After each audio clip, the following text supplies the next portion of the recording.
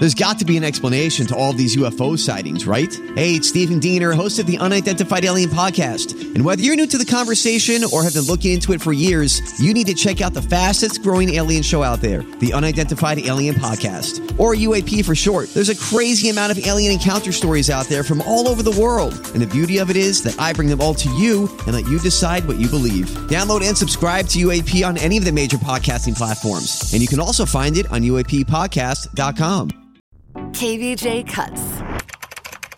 People fighting online, losing their minds. So we read the crazy crap they write and have a fun time. Well, get ready for this week's digital drama. Okay, you got Brennan here ranting about how his son's sick friend came over and got the entire family ill.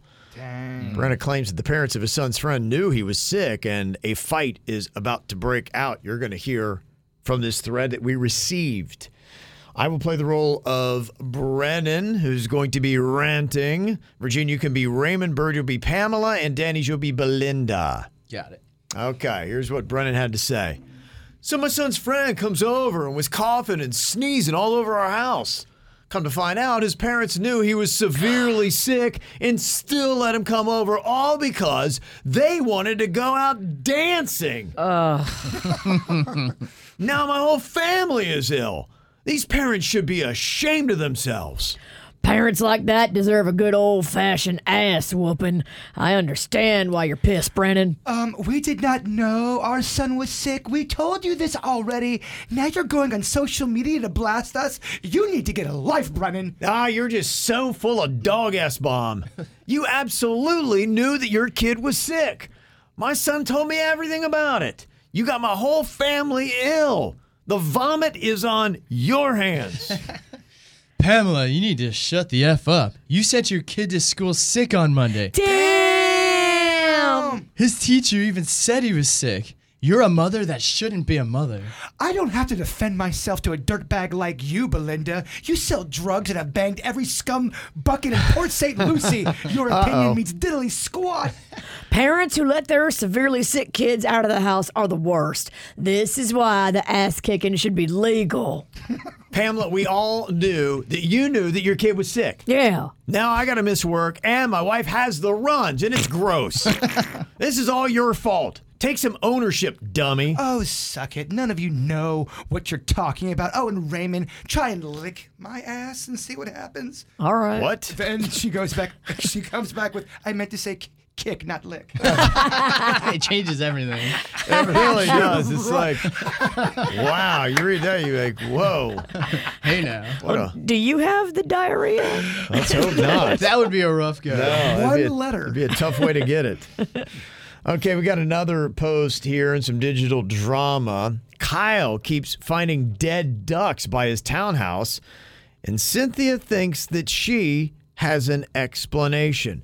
Virginia, you will play the role of Kyle here. I'll play Vic. Bird, you're Cynthia, and Denny's, you can be Gina. Got it. What's up with all the dead ducks lately? This is some apocalyptic S-bomb. Does anybody know what the hell is going on? I have a theory. I think I know why the ducks are being taken out left and right.